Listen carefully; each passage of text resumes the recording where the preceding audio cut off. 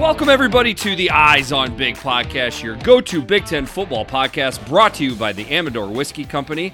I am Jeffrey the Greek, joined, as always, by... This is Big Kurt here. Big Kurt, you on Twitter? I am on Twitter. I'm Big Kurt on Twitter at B1GKURT. Sometimes I wish I wasn't on Twitter. We all feel that way at some time. This weekend is one of those times.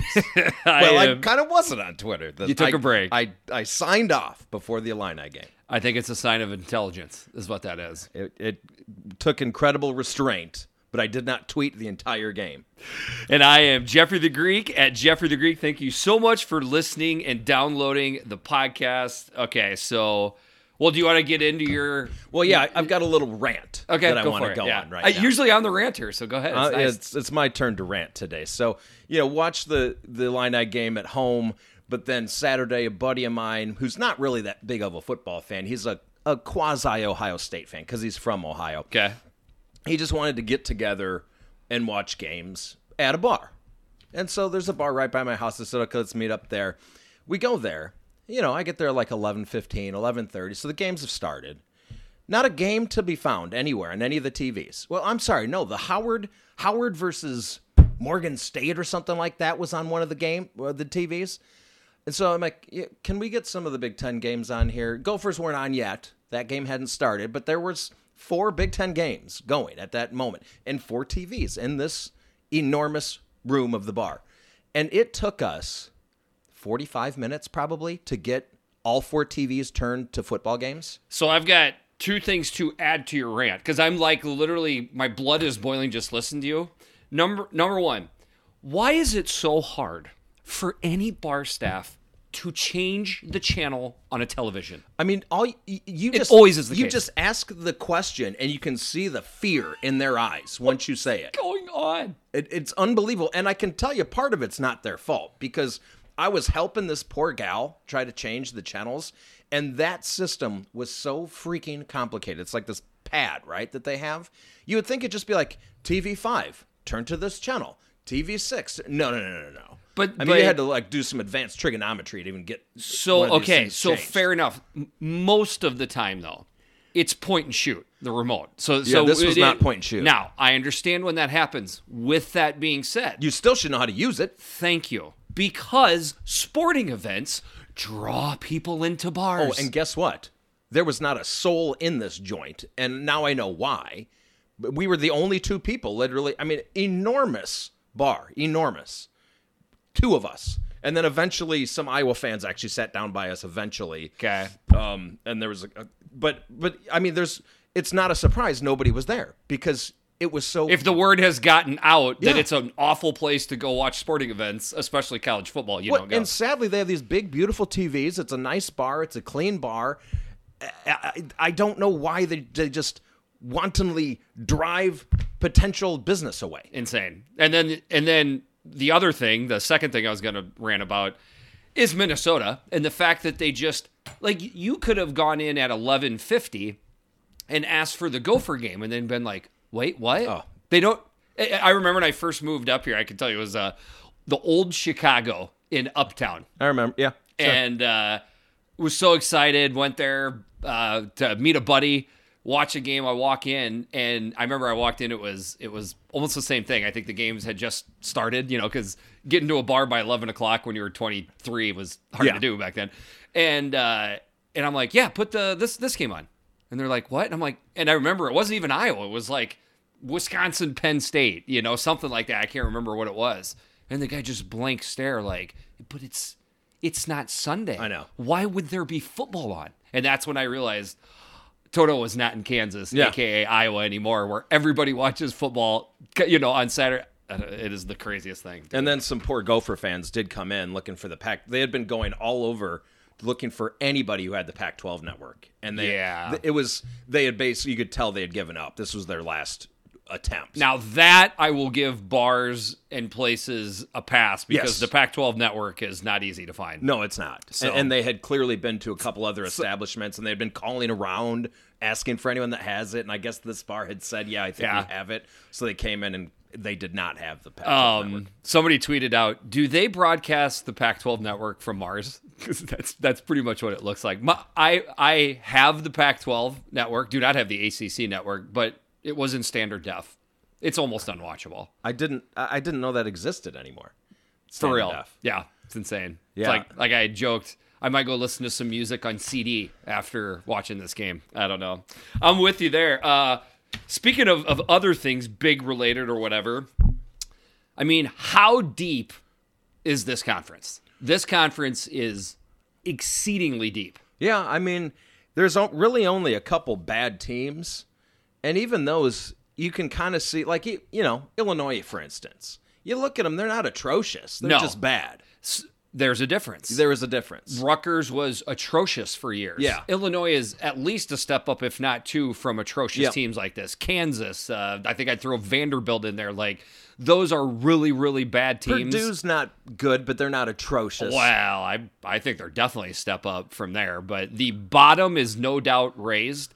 And then from teams 2, definitely 3, all the way down to 12, good luck finding an easy win in there.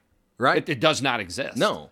Right now, I tweeted out that I think there are 7 teams. Like we have yearned and asked for parity across the Big Ten, across college football. Everybody, wake up, enjoy 2021 to the best of your abilities. Yeah. Fans are back in the stands. Parity is here right now. You tell me if I'm crazy. I'm listing this off in the order that they're ranked. Iowa, Penn State, Ohio State, Wisconsin, Michigan, Michigan State, Minnesota. Any one of those 7 teams could win the Big Ten championship this year. I think so. I don't think that's literally half the conference. And I'm probably shorting out a couple teams that could be in on the conversation. Yeah. I think we need a little bit more time. Yesterday, the Big Ten went, so take out Maryland and Illinois, but yesterday the Big Ten went 8-3 with wins over Miami, and Auburn, big wins. Yep. Losses to Notre Dame and Oklahoma, but in games where the team, there's going to be underdogs. Like, you can't have match, throughout. So that is middle to lower end Big Ten teams playing those teams. They were in those games right to the very end. So there's nothing to sneeze about there. And then Indiana, Cincinnati, I'll get to that because I'm gonna go off on that game. But all good showings, and then 8 wins. 8 wins on. Right now, it is not crazy for me to make the statement as an Iowa fan that if Iowa played Oklahoma and Clemson on a neutral field, I expect a good game. Absolutely. And I don't mean, I'm not trying to disparage Iowa there, and I'm not trying to make this about Iowa. The point I'm trying to make is I think a good litmus test on if there is parity is if Iowa realistically has a chance to beat Oklahoma and Clemson, and they do. Those teams are down. Yeah. Oh, yeah. Even Alabama was mortal yesterday. Oh, yeah. They cannot run the ball. Yeah. They have a weakness. Every team has a weakness right now. It is a good thing. This is what we've wanted, right? Yes, it is. If I hear people bitch that the top 4 teams aren't, oh my God, quit. Texas being good is good for college football. Craps like that. I hate that statement. Like, don't get me wrong. There are times where blue bloods growing that were blue bloods when I grew up, when I fell in love with college football. They're kind of fun to see up and to make a comeback. I'm not, but that statement alone drives me nuts. I'd also like to throw a shout out to Braden Gall, who during the Clemson Georgia game week 1. Okay. And then so the Clemson Georgia week 1 was all about those just, oh my God, amazing defenses, just great defenses. Yep. Whereas Ohio or Penn State, Wisconsin, horrible offenses. Yeah. Clemson's offense is butt cheeks right now. It is.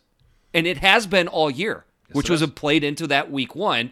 Penn State, little kind of a decent looking offense. Yeah. It's almost as if when I was fighting with him, I was correct the whole time, as was Perk and other people. What has this been pointed out to? No, our friend. I thought about it. I did. Yeah. I decided to just not wake up and choose murder today, but it could happen. It's a long week. Didn't we establish he's going to guest on the show at some point? Yeah. I mean, I'm not going to hide. I'm going to be the same person in real life, on Twitter, and on this podcast. Like, I'm not gonna change my personality. So, anyways, that was a couple things I want to point out. And then there isn't much more to say on this, but it's just worth mentioning. The officiating, also booty right now. We are more accustomed to it in the Big Ten, so we focus on Big Ten officials. SEC officials, booty. Pac-12 officials have been booty for years. It just don't look good out there. Well, but we did talk this. It's early in the season. First of all, they do get better as the season goes on, I think, for the most part. But second of all, there's just so many games going on that you're getting deep crews right now. That's correct. Yeah, so it'll get better. Give it a couple weeks. I hope so. I also think we are making it way too complicated. Oh, it's way too complicated. If it looks like a catch, it's a catch. I know it. I am so sick of replay. Unless it's egregious, it's not launching or targeting. No. Move on. Correct. Like and also on top of that, who wants to be a ref right now? You know, you got Thursday, Friday, Saturday heroes, you know, like meaning people screaming at officials at the high school level. It's not like it's an appealing job to get into. And my guess is because of that, it has watered down the amount of people that are actually officiating. Probably. I don't know. I think that's something we're seeing. All right, should we move on? Yes, sir. On to the games. First one up, Friday, September 17th, Maryland 20, Illinois 17. Maryland with 481 yards of total offense to the Illini's 335. Very quickly, I want to give a shout out to all the people on Twitter that joined in for me to live tweet this game. I've got a wife. I've got kids. We don't get out much. That's just how it goes. Every time you leave the house, if you want to actually have fun, you got to get a babysitter, and that's expensive. So on Friday night, I said to Mrs. Greg, okay, this game starts at 8, which is right around the kids' when they go to bed. So I was able to get my parental duties taken care of. She took over. The festivities started at 8 o'clock, and it was a blast. I mean, people were tweeting back. People were DMing. It made the otherwise unaesthetically pleasing football contest that we watched a lot more enjoyable. Well, and it was more enjoyable for me not just logging off of Twitter. Just allowing myself to sit there and stew in my own misery. I guess, I don't know, was it better? Because you vent a little bit during the game. I don't know, but I think I enjoyed it. It was a good experiment, I'll at least say. I'm glad I did. Like I said, it's a sign of intelligence. When the Giants were up 20-17 on Thursday night, I was exhausted. I went to sleep. Best decision I made that Thursday. I did not have to watch the end of that game. So this was definitely not aesthetically pleasing, but I don't think it was as ugly as people were making it out to be. I tell you what, it's not like you were watching two 10-win teams go at it. I think that's fair. But what happens with those Friday night games is when it's the only show in town, all eyeballs are on it. And if it's not a great entertaining game, people just overreact. Yeah. That is part of the deal. I mean, to me, I was really just watching an Illinois football game. That's what I watch every Saturday. Well, so I'm going to start with Maryland, because I got to give Maryland credit, and I got to give Locks credit for this team. They're better than I would expect them to be. Yep. It looks like a pretty good team. If there's a complaint, it's that they moved the ball well, but they weren't scoring well. That's really the only thing you can say bad about. Like towards the end of the game, you're like, how is Maryland not easily winning this game? And it looked like they were going to lose the game, but you got to give them credit because when they got their chances at the end, they got it done. Yes. Tuia Tagovailoa, 32 of 43, 350 yards. We expected that, right?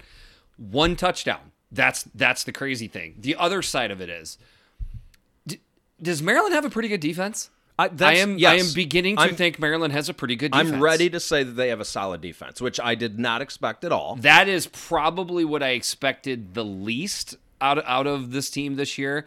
But they do. They've got it's at least serviceable, and they've got a couple chances here. I think they got one coming up this weekend to prove that they're a darn good defense. This is starting to be a very intriguing team. They got votes this week in the top 25. Locks has won 3 games in a row for the first time in his head coaching tenure.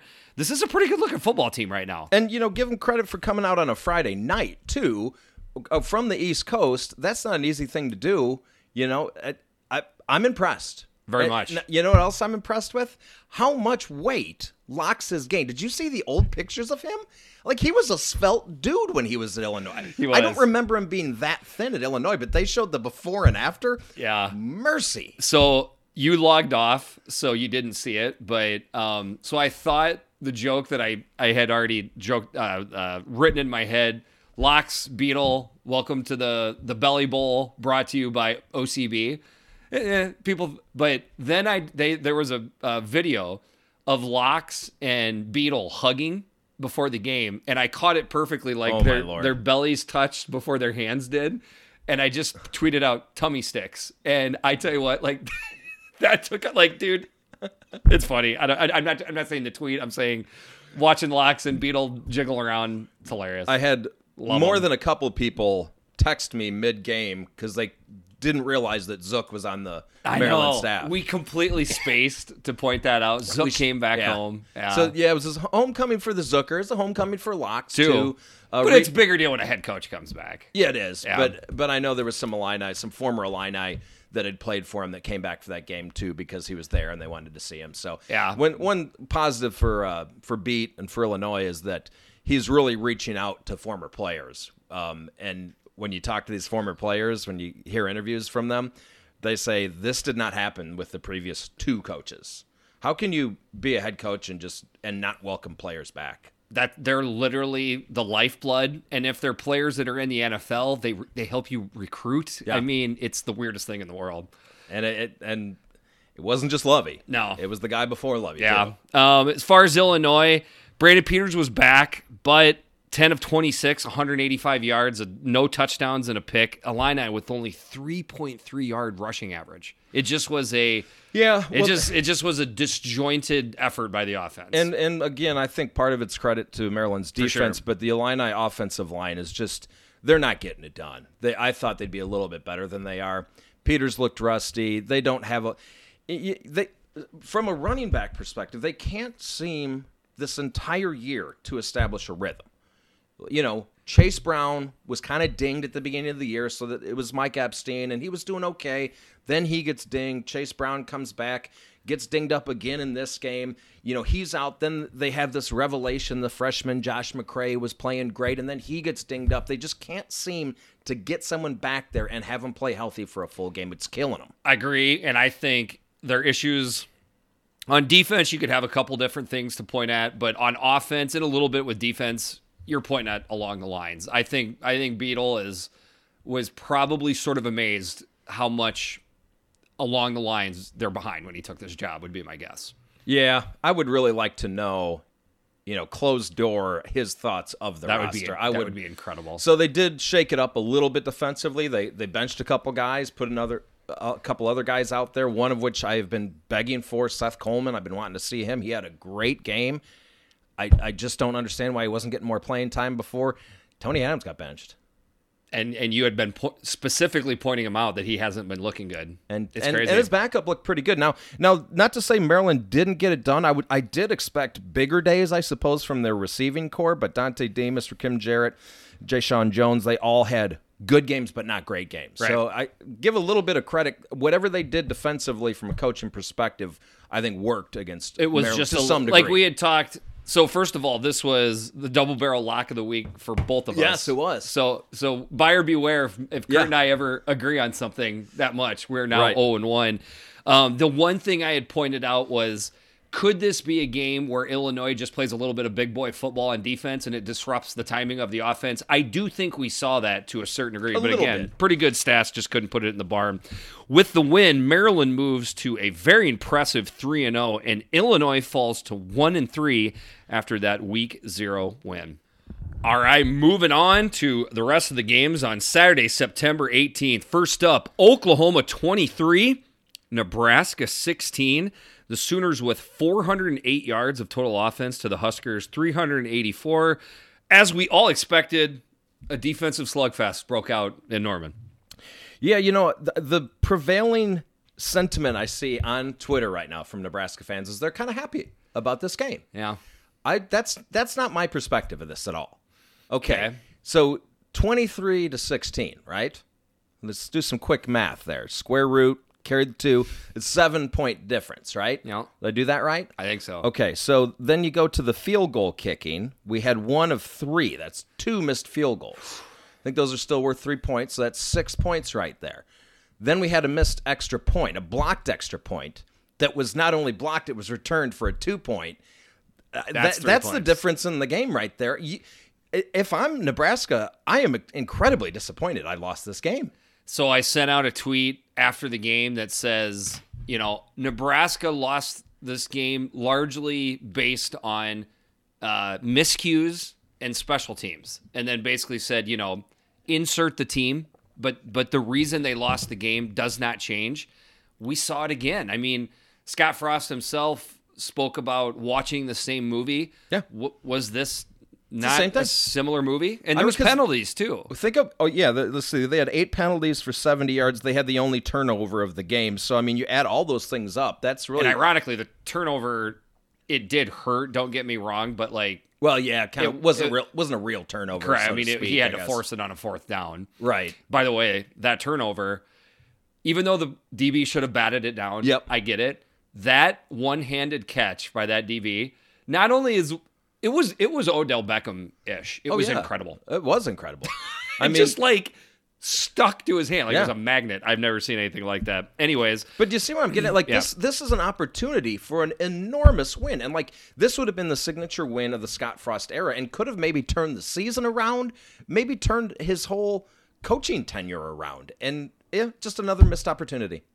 Overall, I mean, it's crazy, but I think Nebraska fans were just petrified they were going to get blown out. I think so. They were back with their old cousin, that they have had good times with. Which, by the way, it's great just to see this on the Nebraska versus Oklahoma on the box score. We did not make a big enough deal about this game on the last podcast. Apologies to Nebraska fans. We're old Big Ten slapdicks, so we just don't understand. And plus that, I feel like there's enough Nebraska podcasts out there where they were celebrating the game, so you could probably have got yourself filled up with that. But yeah, I mean, you could feel the history from it. It felt right seeing Nebraska, Oklahoma, but I do think Nebraska fans, by and large, were just not wanting to see a blowout and a horrible performance. But I don't know. Leading up to it, me watching Oklahoma, doing a little bit of a dive. Our guy DS, Dustin Schutte, he also pointed this out. I was not expecting Nebraska to get blown out. In fact, I took Nebraska to cover. Again, the Sharps are not figuring out the Nebraska lines because this was way under the over-under yet again. Nebraska goes under the over-under yet again. I felt that Nebraska's defense would slug Oklahoma in the mouth. That is what they did by and large. They're playing good defense right now. And, it's still the Adrian Martinez show, but he was pretty effective. 19 to 25 for 289 is pretty solid. He'd have that one interception that again wasn't meaningless. Yeah, but he played a good game. But 17 rushes for 34 yards for Martinez. They kind of bottled him up. Oklahoma has got a couple athletes on defense. They made sure they had one spine up Adrian Martinez pretty much at all time. I think Adrian Martinez is going to pretty much see that for the rest of his career. Spencer Rattler, I mean, we kind of pointed out in the last podcast, he's good. He's not great. No, he's not great. 24, 34, 214 yards, but give Nebraska's defense a lot of credit for that. To me, the biggest things were the miscues and then the rushing yards. 194 rushing yards for the Sooners, 95 for the Huskers. Yep. Again, if Nebraska can't get the rushing attack out of Adrian Martinez, there isn't much of a rushing attack. But even with that being said, and I don't want to jump on individual players. I think we all know the name of the Nebraska kicker. I feel bad for the kid. I'm not blaming Scott Frost. I'm not blaming anybody. These things happen.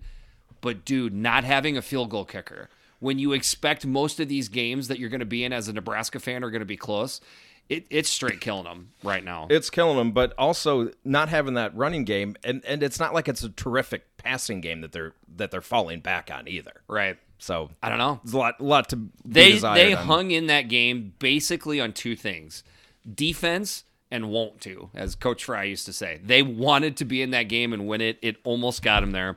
But with the loss, Nebraska falls to 2-2. And real quickly, we won't get all the way into this, but if you look at the rest of Nebraska's schedule, if Minnesota keeps winning, and is ranked, there's a chance that Nebraska will play six ranked teams out of their last 8 games. Well, it's incredible. It's what I was pointing out early in this, or preseason, I guess, is that Nebraska had to get wins early, and they're not getting enough of them right now. Nope, 2-2.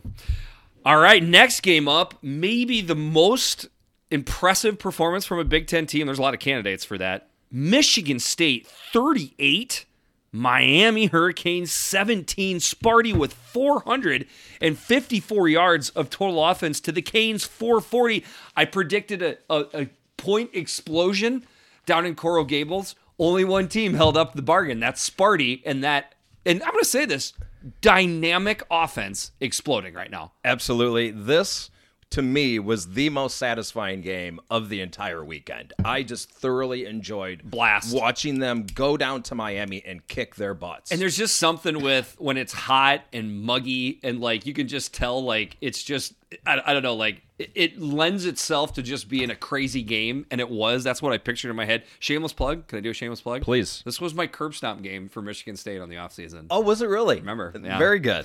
I mean, I'm not that impressed with Miami. This is a great program right now. Their coach is junk. You know that. Well, their program's been junk for quite a while now. I mean, this just isn't a good football program. It's not a very good football program, but let's not take it away from Michigan State because you had mentioned... Hey, Michigan State fans, sorry. That's not how I meant it. This was a ranked win, and that is a skin that I want Michigan State to... They went down and beat a ranked team. They deserve all the credit in the world. It's not just beating them. It's the way that they beat them. So you had mentioned the offensive explosion. They've got a good quarterback right now. Their offensive line is playing well. They've got running backs for days. Their wide receivers are fantastic. I'm jealous of Sparty fans right now. Dude, this is a fun team to watch.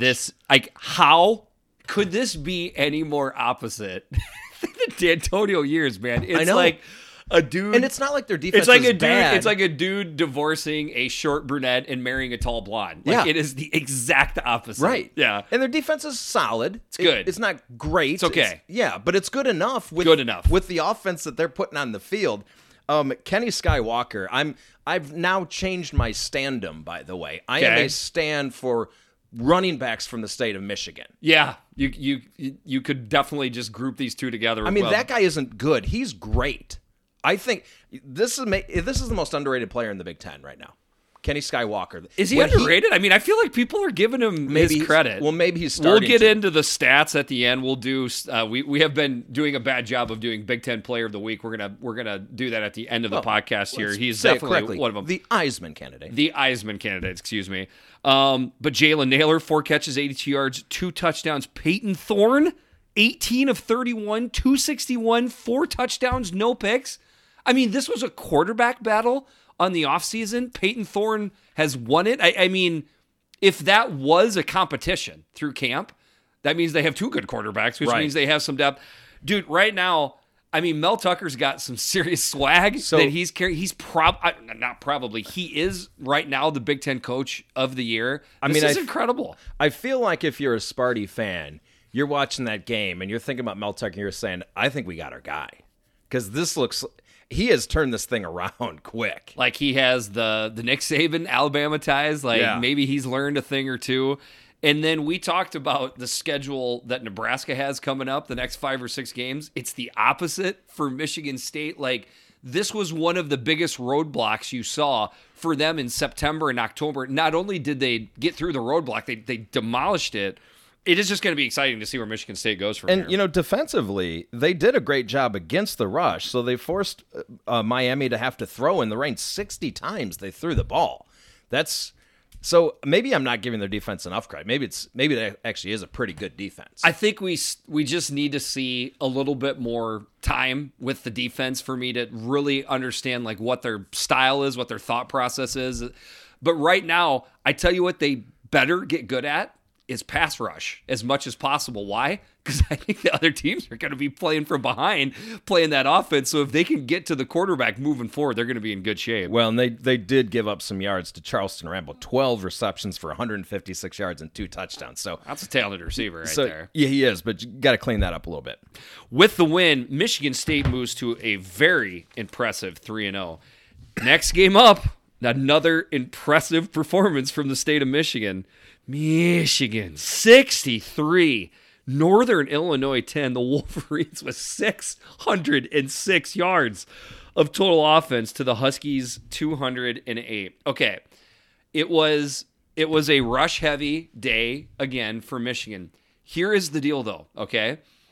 It is hard to accumulate passing yards when your offensive rushing attack runs it into the end zone from many yards out. Like, what are you supposed to do? Have your running back stop and kneel at the 7-yard line so you can try to throw the ball in? The rushing attack is off the charts right now. 9 times. Have you looked at the play-by-play, like, per possession? So this is one of the games that me and my friend were desperately trying to get on one of the TVs, and it wasn't happening. And so I was following along on my phone. Every single possession of the first half was a touchdown. And I'm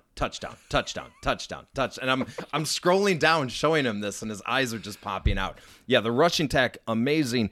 I can't believe I'm saying this, but I'm also enjoying watching Michigan play football.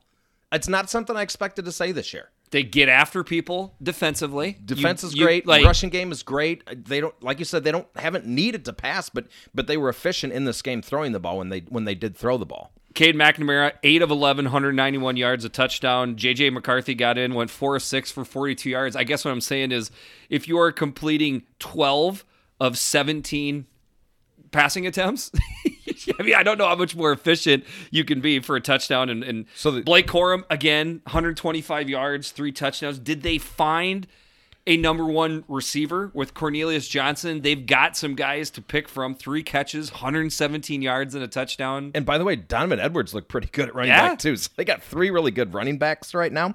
They averaged 13.7 per pass attempt, 7.8 per rush. I mean, you can't 7.8. You can't play any better than that. And I understand it's Northern Illinois. Yeah. They are a struggling team. Our guy Rocky, tough day. 9 of 17, 46 yards, 1 touchdown, 1 pick. He did have 72 yards on the. Basically, him just bullying his way down the field was Northern Illinois' only offense. I don't think Northern Illinois is going to be a very good team this year, but we've seen teams that are somewhere around Northern Illinois' level last couple years. Michigan didn't do to them what Michigan did to these guys yesterday. I don't know. It's just, dude, it's the Big Ten right now. The depth that we're talking about, you can make an argument Michigan's the 5th best team in the Big Ten or somewhere around there, and they're out there beating people 63-10. It wasn't until their 10th possession that they didn't score. And at that point, it was just backups. You know, they're not. So they essentially scored. That's literally the definition of scoring it well. It pretty much is. They had 2 offensive possessions the whole game where they didn't score. Yep. Amazing. With the win, Michigan moves to a dominant 3-0 on the season. Next game up, this is where the good feels stop. I'm still pissed about this game. Cincinnati 38, Indiana 24. The Bearcats with 328 yards to the Hoosiers 376. Okay, for those that didn't watch the game, let me sum it up for you here, okay? I'm going to say right at the first quarter and a half, maybe quarter and 3/4.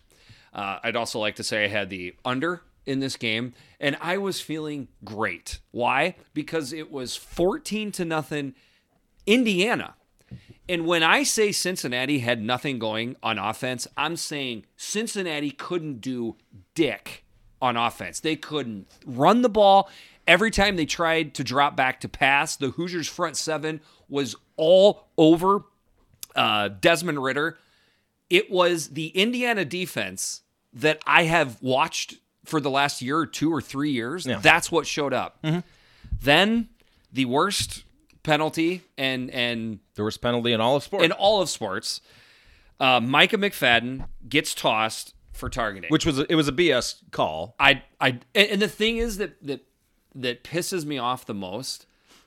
Nobody even noticed it watching the game in the stadium. It wasn't egregious. Like, it didn't even catch your attention. It did not. I guarantee you that's one of those things that if the flag is never called, even the Cincinnati coaches don't really notice it until they watch the game in film session on Sunday and they go, dude, that could have been a targeting. That's it. That's all that needed to be. But you throw out what could be considered one of, if not the best defender in the Big Ten. I mean, He's up there. Yeah. Micah McFadden. Yeah. He's dynamic. Losing the captain of your defense at middle linebacker is a big deal, just like when Ohio State played Clemson in the college football playoffs a year and a half ago. Turn the game. That's how it happened here. The game completely turned so on let its me dime. ask you I'm not a this. Hoosier fan. I don't care if this sounds sour grapes. That is how I feel, and I'm still pissed about it. Okay, let me ask you this. That play, let's say they targeting the rule is different. It's a 15-yard penalty. That's it. Just 15 yards. That's the penalty. Right. So let's say he got 15 yards on that. Do the Hoosiers win this football game? Yes. I think so too. It still would have been a big call because that was fourth down. Right. And it would have given Cincinnati. But then I think the Hoosier defense goes right back out there with their captain, and they just keep kicking butt. After that, all hell broke loose, man. Special teams touchdown. Cincinnati started moving the ball a little bit. I don't know what the totals were. Like, Cincinnati wound up with 328 yards. I don't think I'm crazy when I say at that point, maybe they had 50 yards of total offense. I don't even know. We were getting towards the end of the first half. They completely switched after that. Halftime score is 14-10. I mean, how often do you see that call, and then how often does it dramatically impact the game? I would literally say it's gotta be 2 out of 3 times it dramatically affects the game. Right. It's 99 times out of 100 when the guy getting tossed is one of the best players. Isn't that weird? It's like a triple hit to the team. You lose the yardage. If it's on fourth down, which I swear to God, it seems like it's on third or fourth down most of the time. All the time, yeah. Then it gives them a first down. You lose your best player, and then that emotional that the rest of the guys feel when a captain goes out like that. Just make it 2 levels, 15-yard, and if it's absolutely egregious. No. 15 yards. That's it. That's the call. Fine. You're not going to get any You argument with don't. me. Nobody gets ejected. It's 15 yards. That's the call. Cincinnati had 118 yards rushing, but it took 36 carries to get there. Desmond Ridder wound up having a pretty good day, but there is one thing that we got to talk about, and it's the Hoosiers have a problem with their Penix. Penix is impotent. It is right not now. looking good. And here's what it is really disturbing to me is he can't get the ball to Ty Freifogel. I'm sure defenses have something to do with that. Peyton Hendershot did have a nice day. Yeah. They finally got the ball to him. DJ Matthews had a great day, too. It was good to see him finally bust out. Been waiting for that, but it's just something is wrong on that connection between Penix and Freifogel. I mean, and just Penix in general. Like, it's so obvious that he's not comfortable out there. And I feel horrible for him. I don't want this to, like, come down on Penix. I don't, we're not an anti Penix podcast. We have fun with the name, which is pro Penix, which is middle school level at best. I love my Penix, but unfortunately, like at this point, Tuttle, somebody else. Do you think they'd go to Tuttle though? You can't do that. Okay, this is the leader of the team. Hoosier Al said Tuttle actually got kind of thrown in, was a little bit injured last year himself. Okay, so I'm interested. That's all I would have to say. I think you got to stick with Penix. Yeah. Well, and right now, behind that offensive line, I'm not sure if many people look fantastic. I mean, I think you can maybe say their rushing attack is serviceable, but yeah, serviceable. I guess Carr had 52 yards on the day, I believe, so, but not a great average either. So, I mean, it's something. It's the entire offense. There's a lot of things going. I don't think it's just Penix. Do you? No. I would be curious, though, to see a little... I'll say this. I would be curious to see what a healthy Penix would look like with this same exact offensive line and surrounding cast. Okay. Is that fair? You don't think he's fully healthy? No. Or... And maybe his knee is healthy, but his in between the ears is not. I don't know. But yeah, I would like to see what a healthy Penix would... How much different this would look. 21 carries for Stephen Carr, 52 yards. That's not great. Nope. If you got a little more out of him, that would loosen things up for the passing game. Maybe it's just that they can dial in, and shut down the run and just force them to pass. They know they're passing. But the general feel I've gotten from Hoosier fans, and again, it's on Twitter, is the confidence level that they have in their play caller and offensive line coach. They don't think it's going to get fixed this year. Yikes. With the loss, Indiana moves to a frustrating 1-2. The Eyes on Big podcast is sponsored by the Amador Whiskey Company. Our unique process takes the highest quality Kentucky bourbon and finishes in California wine barrels. This double barrel aging technique creates characteristics from the individual barrels that are blended together to make an exceptional whiskey. Perfect sip neat or in your favorite bourbon cocktail. Amador is the perfect go-to this fall on game day. Amador Whiskey Company, born in Kentucky, raised in California. I don't think you've missed a chance to take a little bit of a nip every time I read that. You know what I do when I go to a bar? Yeah, I ask for Amador. that's what I do too. I love it. I didn't have to ask. I went to the, I'm not sure if I'm allowed to say the distributor, but a certain grocery store, and I didn't have to ask. It was sitting right on the shelf, and now I know I'll go there. I went with the Cabernet on Friday night. Very good. There's not much of that bottle left. All right. All right, next game up, Minnesota 30, Colorado 0. First shutout for Minnesota over a Power 5 team since 1977. Or a non-conference Power 5 team. No, I think it's Power 5. Just Power? No. Pretty sure. The first shutout versus a Power 5 team since 77? Somebody can point that out, but I believe it's shutout of a Power 5 team. Wow. Okay, I didn't Conference know or that. out of conference. Okay, so this... Hold on. Gophers. 441 yards total. Okay, that's about what we Pretty expect. good. Yeah. Buffalo's 82. Dude, it's the year 2021. Colorado had negative 19 yards rushing. Hold on, you're incorrect. Their total yards are 63. They had 82 passing yards. Oh my God. And they had 63, negative 19 sorry. rushing. So their total yards were 63. Sorry about that, game. Minnesota fans. Almost cheated you out of that. This is as good as it gets when you go on the road to go visit a non-conference Power 5 team. Usually that's not a great position for your team to win a game. So to go out there, not just win the game, but dominate them, shut them out, and only give up 63 yards, this is as good as you could hope for. My guess is right now, we're recording this early Sunday afternoon, there is a lot of tuckered out Gopher fans that are getting through the airport, flying back from this game because there was, our guy Danimal, there was a ton of people that went out to this game. Bunch of guys I work with went out to it. The pictures are scenic. That is an absolutely beautiful stadium from what I'm told. I've never been there. And so what I was going to say about it, I'm so happy for Gopher fans, just in general.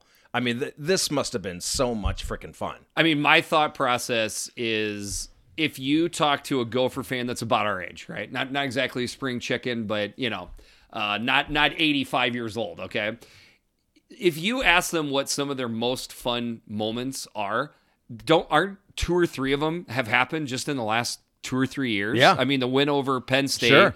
the bowl game, beat down of Auburn. Yeah. And I know this isn't as marquee of a win, but anytime, like you said, you travel out, go to a scenic area, and you beat somebody's butt 30-0 like that is a fun weekend. So you had a pretty efficient offense in terms of passing, 11-17, almost 10 yards per attempt average. Running the ball, you averaged over 5 yards per rush, only had 4 penalties, 0 turnovers on the game. You had possession of the ball for over 40 minutes in this game. Complete domination in every facet of the game. Trey Potts, 26 carries, 121 yards, 3 touchdowns. Marquise Irving, 15 carries, 89 yards. We had a crab sighting. Chris Ottman-Bell, 4 catches for 79 yards. So I got razzed pretty hard again by Gopher fans. I swear I'm not trying to throw a rock at the Gophers' hornet's nest, but I'm trying to just call them how I see them. I picked Colorado to win the game, which was completely wrong.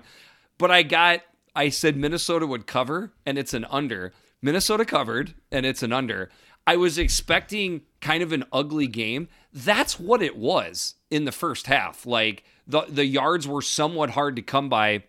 Minnesota missed chances to make this an even bigger blowout. The other side of it, though, that I am still shocked about was that Colorado just could never live up to their end of the bargain. They could not get anything going offensively. We know, we had said before that Colorado is challenged throwing the ball, okay? But what the Minnesota front seven did to this Colorado rushing attack, who had pretty darn good success against the mighty Texas A&M Aggies from the SEC. Yep. That is eye-popping. It was amazing. So maybe their defense is finally gelling coming together. We'll see if this is a turning point for them in their season. I mean, at this point, it's almost surprising Ohio State pulled that game out. I know. We still got a lot of football left, don't get me wrong, but with the win, Minnesota moves to 2-1. Next game up, Notre Dame 27, Purdue 13. The Irish with 343 yards of total offense to the Boilermakers 348. This was, for the most part, okay, this is a top 12 Notre Dame team, okay? These were two pretty evenly looking football teams most of the game. Yeah, and I think we both kind of expected Purdue to hang around. I expected Purdue to hang around with Notre Dame. So in some ways, this kind of played out how I expected it in terms of the competitiveness. I guess I just expected it to be more of an aerial assault on both sides. Right. Which it wasn't. Purdue 291 yards passing, Notre Dame 223. But Purdue did that on 54 attempts. So they didn't exactly have the success through the air that I kind of expected them to have. Jack Plummer, 25 of 36. That's pretty accurate. 187 yards, touchdown, no pick. Aiden O'Connell, 11 of 18, 104 yards. So they did the two quarterback thing again.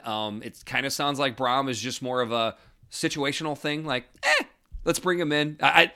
Trying to keep track of Jeff Brom's roster management, it's tough to do, man. You got to watch like every minute and like make notes. Yeah. But one thing that's not hard to keep track of is the rushing attack. 57 yards on 25 carries. That's a 2.3 yard average. The rushing attack just is not there.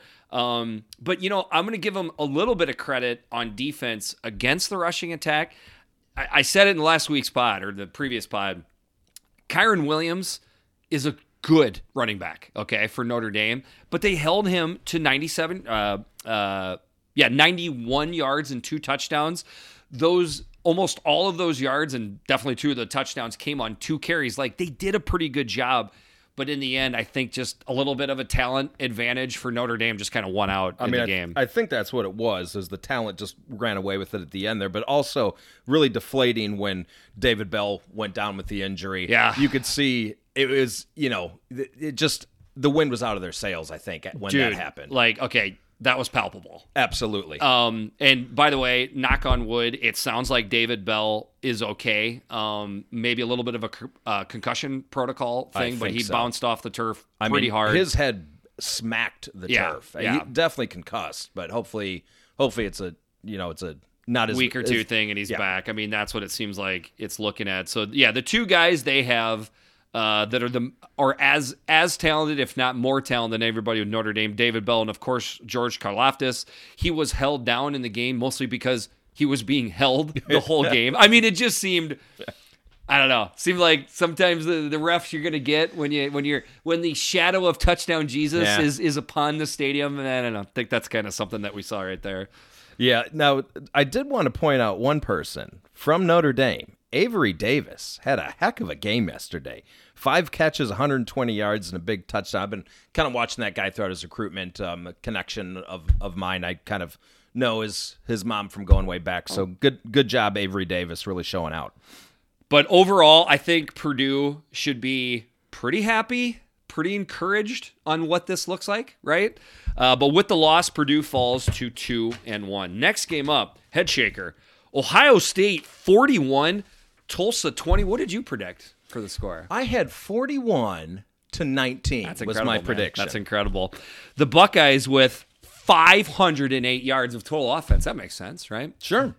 The Golden Hurricanes with 501. Wow. Okay, so what's the story of this game? It's kind of getting to be a little bit Groundhog Day here with Ohio State. Okay, they're putting up a ton of yards, but yet it doesn't look super sharp on offense. No, it doesn't. Now, the defense, the front seven took a big step up this week against the rushing attack. Okay, Tulsa could not move the ball on the ground.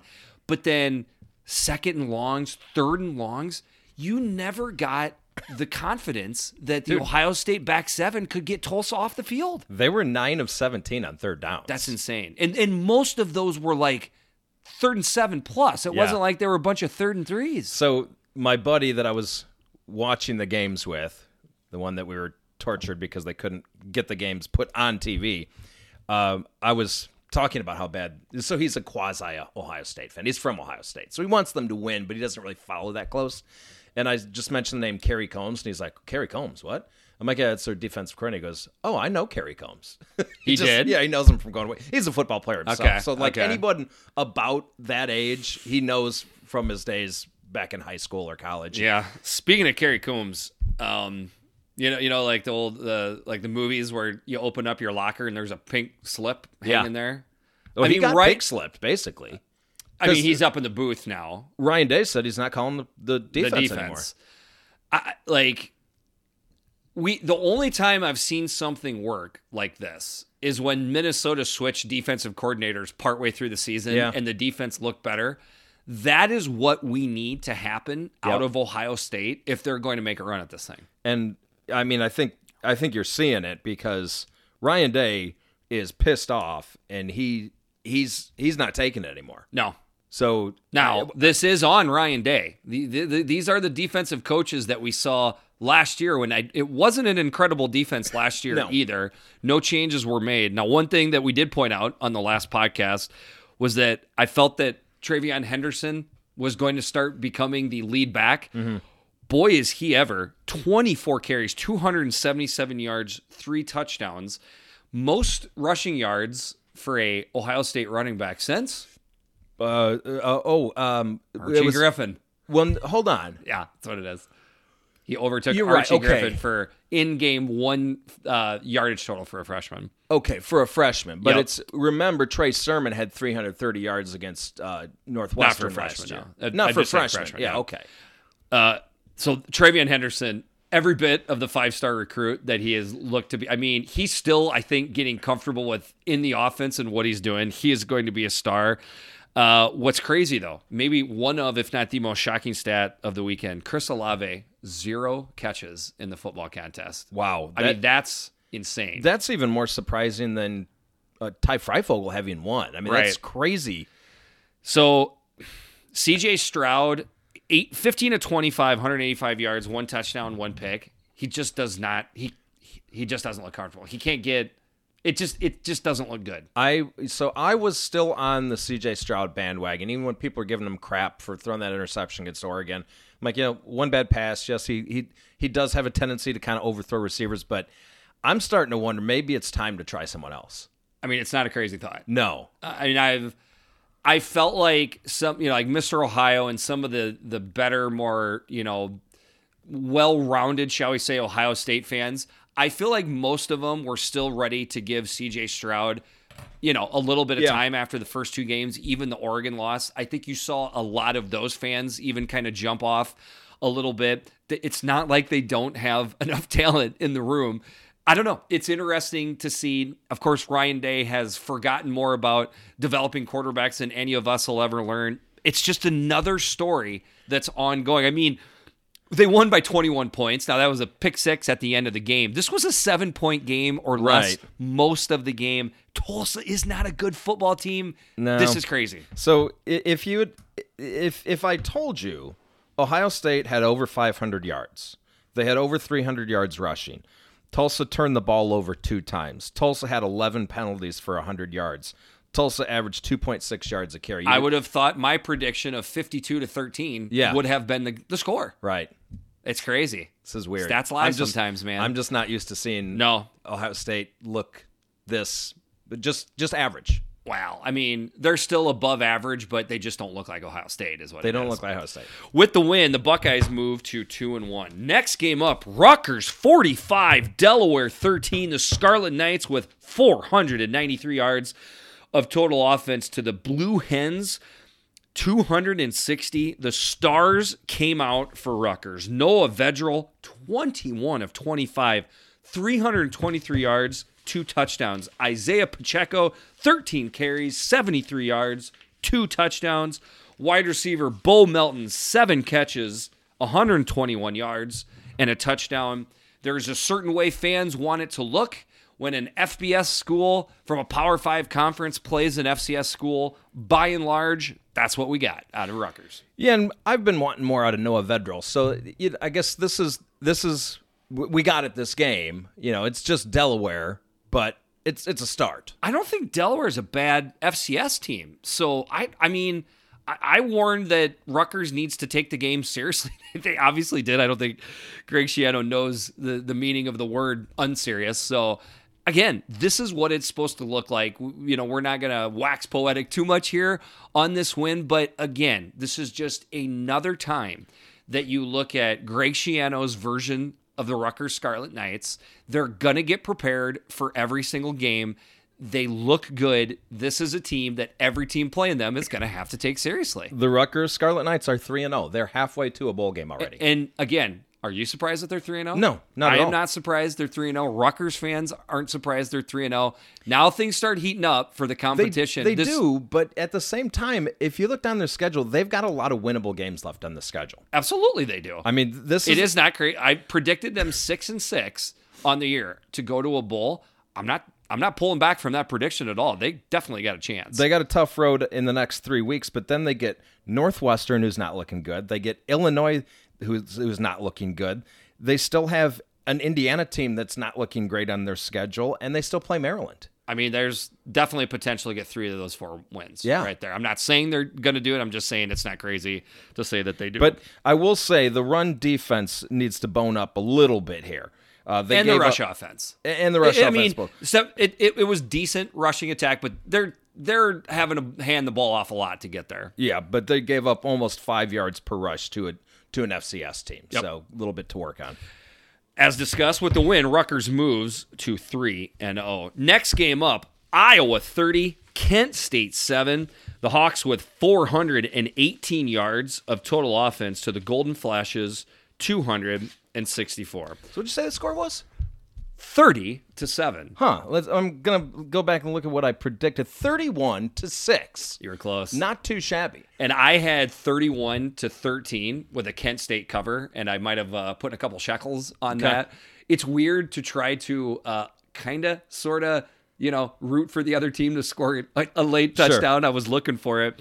By and large, this is exactly the game that I was expecting and you were expecting. Pretty much. I guess the only thing is, it took Iowa maybe a little bit longer to get there. Like, I guess I would have expected maybe they could start coasting in the third quarter, whereas they kind of still had to they still had their foot on the gas. Understandable. By the way, Iowa defense scores again. They get a safety for the first That's score right. of the game to make it 2-0. 'Cause everybody keeps saying they can't do that every week. 3 for 3 so far. Okay. Kent State. Can I talk a little bit on Kent State right now? Please. They're good. This is a good MAC team. It was 10-7 late into the second quarter versus Texas A&M too. Okay. The offense, I think, is still kind of finding its rhythm a little bit, partly because they've played Texas A&M and Iowa 2 of their first 3 weeks on the road.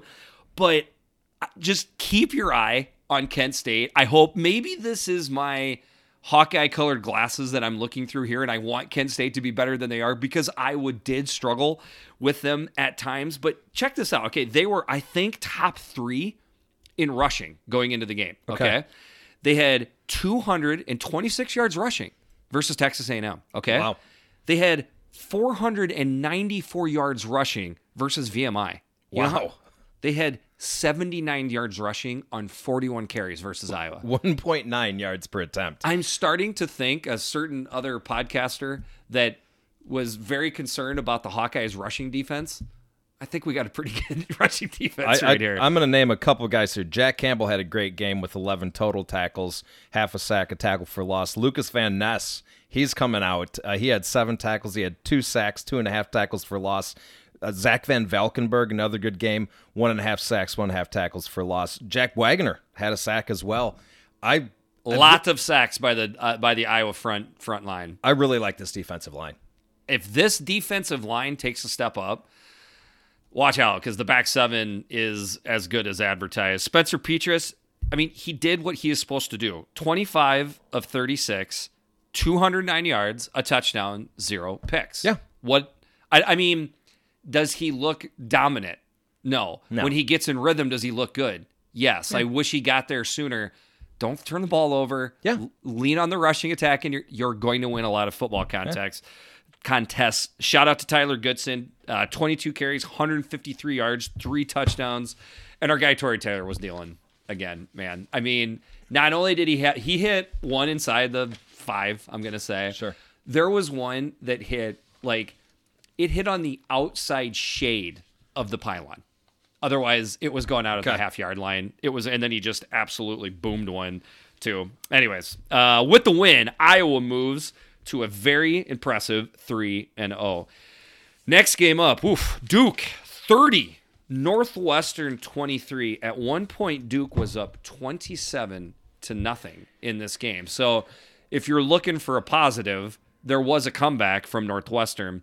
The Blue Devils this could be the most shocking stat of the entire weekend. The Duke Blue Devils on Pat Fitzgerald's Northwestern Wildcat defense put up 562 yards of total offense. The Wildcats had 418.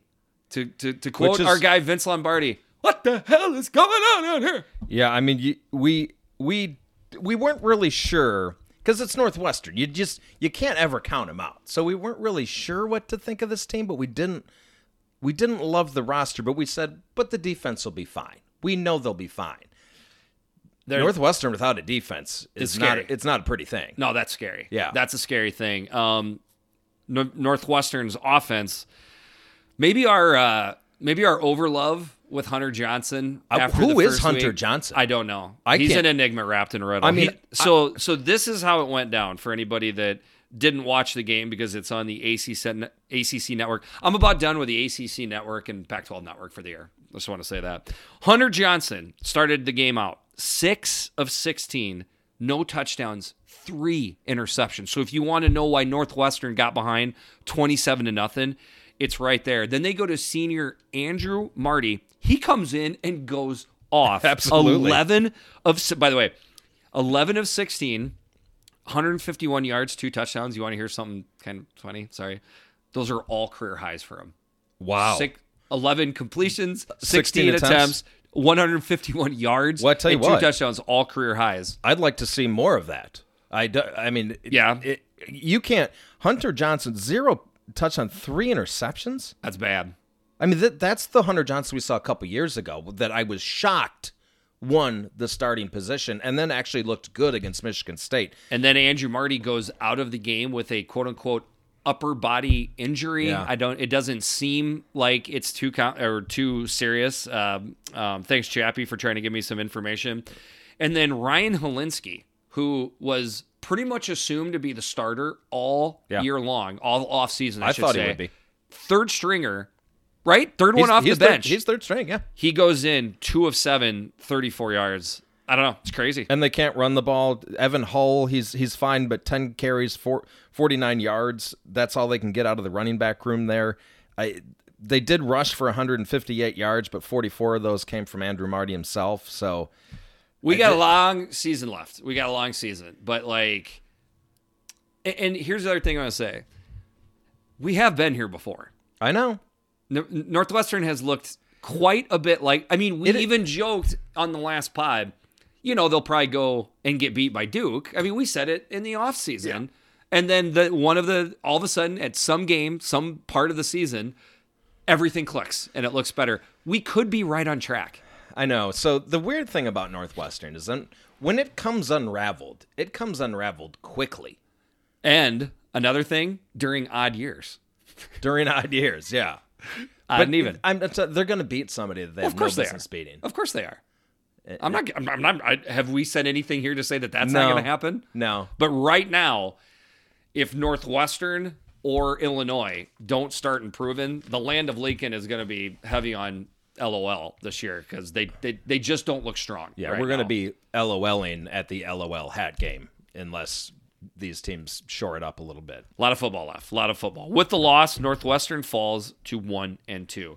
Last game on the docket, the Big Ten game of the week. And to me, boy, did it live up to it in both football and scenery. It was incredible. It was awesome. I had 2 TVs. I got the 2 TV system. Honestly, I was just watching this game. I was so into this game. Just no other game mattered to me. Penn State 28. Auburn 20. The Nittany Lions with 386 yards of total offense to the Tigers 367. Now here's what's funny, right? Before the game, okay, Twitter, even some like sports writers, right? Like so trying to, this isn't all Twitter, but I don't think Penn State is going to be able to hold up to that speed, just the speed and strength of Auburn after the game, after they got their butts beat. Yeah, I mean, what is this? The 8th best team in the SEC? I mean, that's all. You only beat us by 8 points. I mean, seriously, that's what you're getting out of SEC fans. Of course. Like they are so high off their own stash. They cannot see, like, and Auburn's good. Honestly. Yeah, they're a good team. That is a good. So this isn't me besmirching Auburn so much as I'm doing it to SEC fans. They've got a good running back. Okay, he's good. Tank Bigsby is a good slippery running back. But wouldn't he? Don't you think he would have had 250 yards rushing and 4 touchdowns? Because that's what you're supposed to do when you just have that much of an athletic. Okay, I'll get off my. But long story short, these were 2 good teams. Penn State was simply better. I felt Penn State, quite honestly, had more speed. I felt like Penn State's defense was running around. Anyways, I'll stop. Go ahead. So the person I want to bring up is Sean Clifford, because I've been asking for more out of Sean Clifford. I've been saying Penn State is not going to be a threat to win the Big Ten until they get better quarterback play. If they get this Sean Clifford for the rest of the year, this has got to be your favorite in the Big Ten. If they get that kind of quarterback play from him. So Perk and I DM'd this morning. He was having issues on Twitter last night to the point where I think he got frozen by Twitter for 12 hours. You did? I think so. I think he was feeling his cocktails in his Penn State win. So was he tweeting at Auburn fans or something? just attacking. So anyway, so he asked me in DMs, what did you think about last night? And my answer to him was this. By and large, Penn State looked exactly like I expected Penn State to look, except for Sean Clifford. If Sean Clifford is that good, okay, if this is the new Sean Clifford under his new offensive coordinator, this is a college football playoff level team. No doubt. Right? Yes. I mean, the special teams are fine. The defense is pretty darn good. The offense looked really good. Okay, really quick nitpick, okay? We got to get a rushing attack going. Now Auburn's front 7 has something to do with that, as did Wisconsin's, okay? But if you're going to get up to the college football playoff and win, you're still going to need to run the ball. Other than that, this is a really good-looking football team. It is. And speaking of rush defense, maybe a little bit improvement there, but this is a good Auburn rush attack, I think too. it is. I mean, Tank Bigsby, one of the best runners in the country, had 23 carries for 102 yards and 2 touchdowns, but he didn't go off. I mean, averaged 4. He had to work for those yards. So I would say overall, that is a very good performance for the Penn State front 7. And Auburn, I mean, it would not shock me to see Auburn win 9 games, 10 games. I'm not overly impressed with the SEC, okay? Alabama is very good, don't get me wrong. I don't know who they play from the East. Ole Miss is also in the, I don't know, like Mississippi State got beat yesterday. Long story short is, it will be interesting. I mean, Penn State fans basically now have to turn around and be Auburn Tiger fans a little bit. Absolutely. Because if there is a scenario where Penn State loses a game along the way, maybe doesn't get to the Big Ten championship, this could wind up being an even bigger win as the season goes on. Yeah, and to me, the best offensive player either side of the field yesterday was Jahan Dotson. 10 catches, had a touchdown. He looked awesome. I mean, and that's another thing. I wonder how many Auburn fans and SEC fans in general, that was the first time they've ever seen Dotson play. I would love to have been sitting in an SEC pro bar and just shocked at the play. That Dotson guy's really good. Where did he come from? He's pretty good. But a shout out to all of the Penn State receivers. The tight ends blew up on Saturday the tight ends night. Looked great. But they caught everything. Yeah. It was like they had Velcro on. I mean, Sean Clifford deserves a ton of the credit for 28 to 32, but it's a 2-person thing, because when the quarterback throws, there's got to be some catching it. I just thought that exploded off the scene to me, the TV screen. Credit to Penn State fans. The whiteout was freaking awesome. I mean, as good as it ever has been. And I would never bother to watch this, but I'm sure the talking heads on CNN are crying their eyes out about all the people that showed up to that game.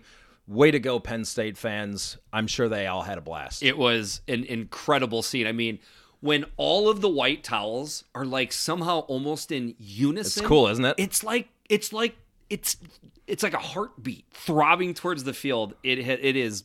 I got to check it out sometime. I have got to check it out. We need to set that up. Like, we need to know it's the whiteout game. It's got to be a whiteout game, but we should try to do one of these years an Eyes on Big road trip to the whiteout. That would be fun. Yes. I will take you up on that offer. With the win, Penn State moves to a very impressive 3-1. Okay, we should have done this at the beginning of the podcast. We forgot, got excited. Weekly Eisman, okay? Yep. We're going to start doing that now. We kind of forgot. I don't know why. Whatever. Forgot. We were busy. Okay, I'm going to read these first ones off as fast as I can because they all play the running back spot. Okay. Trayson Potts, 121 yards, 3 touchdowns. Travion Henderson, 277 yards, 3 touchdowns. It's good to be a Trey running back in the Big Ten. Blake Corum does it again, 138 total yards, 3 touchdowns. Goodson does it again, 160 yards total, 3 touchdowns. Kenny Walker, 189 yards total, a touchdown. Good luck getting first team all Big Ten running back this year. It goes pretty deep, man. We talked about how maybe the league was a little bit light on quarterback play. You know what you do to supplement that? You hand the ball off to these studs behind these good offensive lines. It's incredible. This is like 90s Big Ten football. Running the ball. Kenny Walker's backs. Got some wiggle to him, man. Dude, when he plants his foot and Blake he Corum moves doesn't laterally so quickly. And he might not be as quick as Blake Corum. No, he's not probably as quick as Blake Corum. Dude, but I love me some Kenny Walker. We got some impressive running backs. Then on to the quarterbacks. Quarterback Peyton Thorne, Michigan State, 1831, 261 yards, 4 touchdowns, no picks. Boy, they found on the road. But the weekly in the rain. But considering opponent, scene, what it means to the conference and the program in general, our week 3 Eisman winner is quarterback Sean Clifford of Penn State, 28-32, 280 yards, 2 touchdowns, 1 pick that was basically an arm punt at the end of the half. He had 16 yards rushing. You have got to give it up to Sean Clifford. Great effort there, Sean Clifford. I know this is a long pod. Can I bring you into my world just for one thing? Because I want to ask your opinion. All right. The Iowa State Twitter war rages on. Yeah. Okay, I don't know if you picked up I haven't been seeing a bunch of it, but go ahead. So Iowa State played UNLV at UNLV. Okay. And by the way, beat the tar out of UNLV. UNLV is not good, but I still contend that Iowa State has a really good defense. So I'm going to start this off, if there's any Iowa State fans listening, which I doubt there is. That's a really good defense that Iowa State is rolling out there, okay?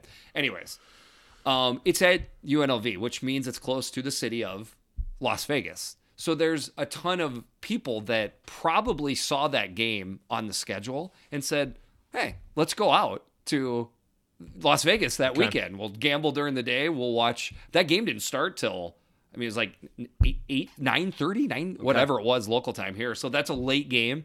Anyways, there was Iowa fans there that had the audacity to go to the game and wear Hawkeye hats and shirts. Okay. And they just got roasted by Iowa State fans.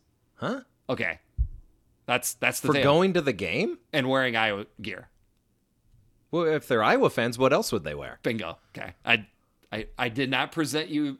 I tried to present that to you as neutral as can be, but they are just, and I know what's really going on here, which is we beat their ass 2 weeks ago, and it's a tough pill to swallow. That's it. Yeah, it must be. I mean, that's what they're, and then the last one, this is the dumbest one. This one isn't just from this weekend. This is ongoing. Okay. The line that Iowa State fans give to Iowa fans to try to one up them or whatever. Okay. You didn't even go to Iowa. Why are you even a fan? Their thought process is if you didn't go to Iowa State and graduate from Iowa State, you're not really a big fan. But you know, switching that around to Iowa, like I graduated from Iowa. I played football there.